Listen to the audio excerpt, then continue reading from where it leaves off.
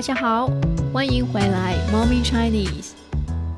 我相信大家已经知道很多中国的节日了。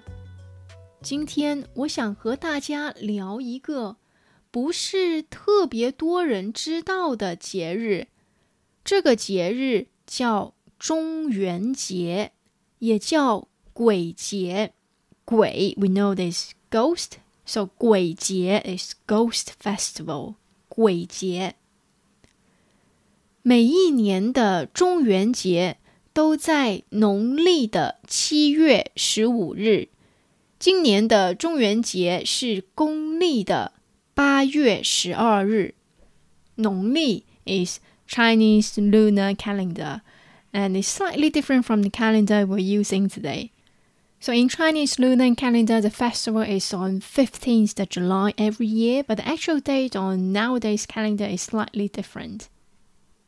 因为中元节也叫鬼节，顾名思义，这应该是跟鬼魂有关的节日。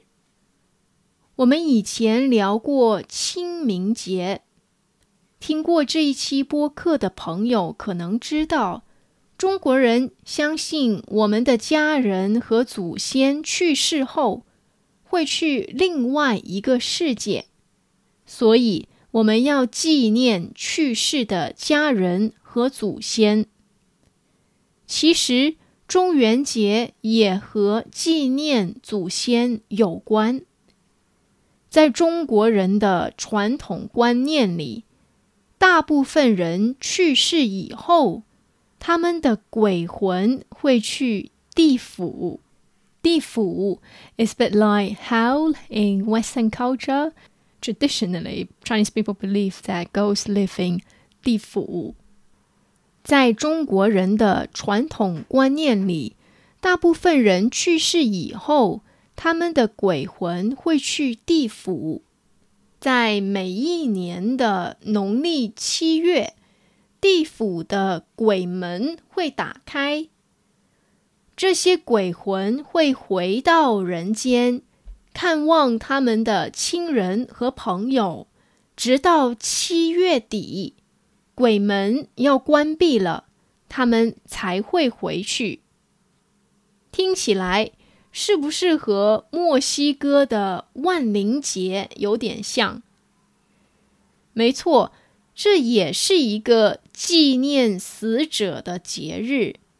也就是说，中国人认为人死了并不是结束，只是另一趟旅程的开始。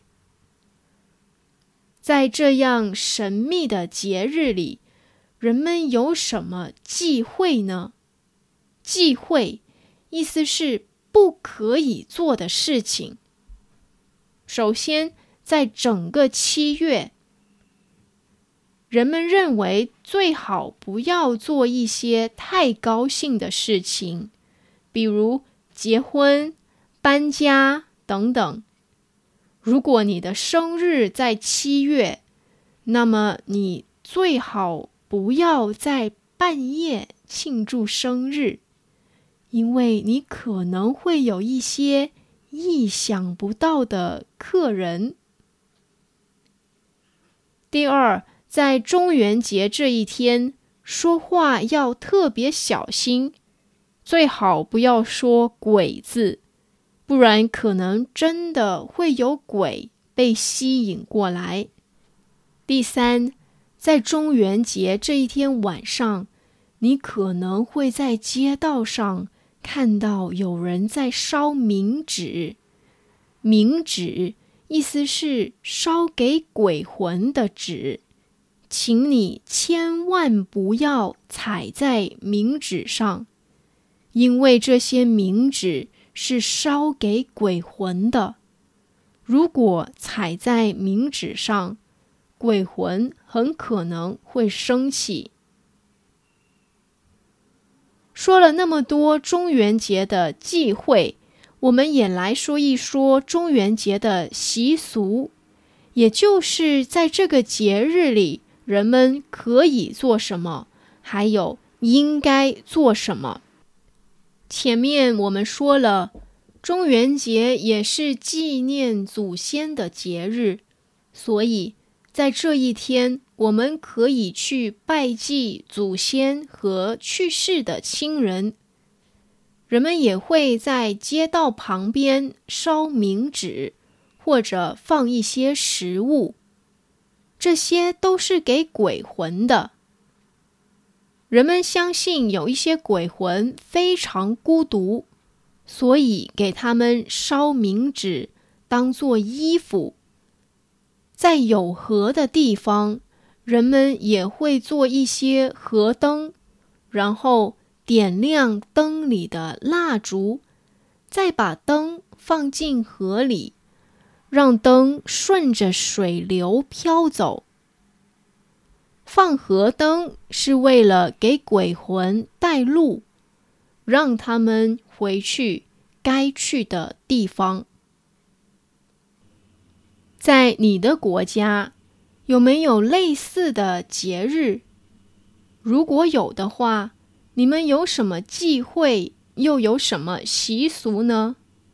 欢迎在评论区给我们留言哦。Do you have the similar festival in your country, in your culture?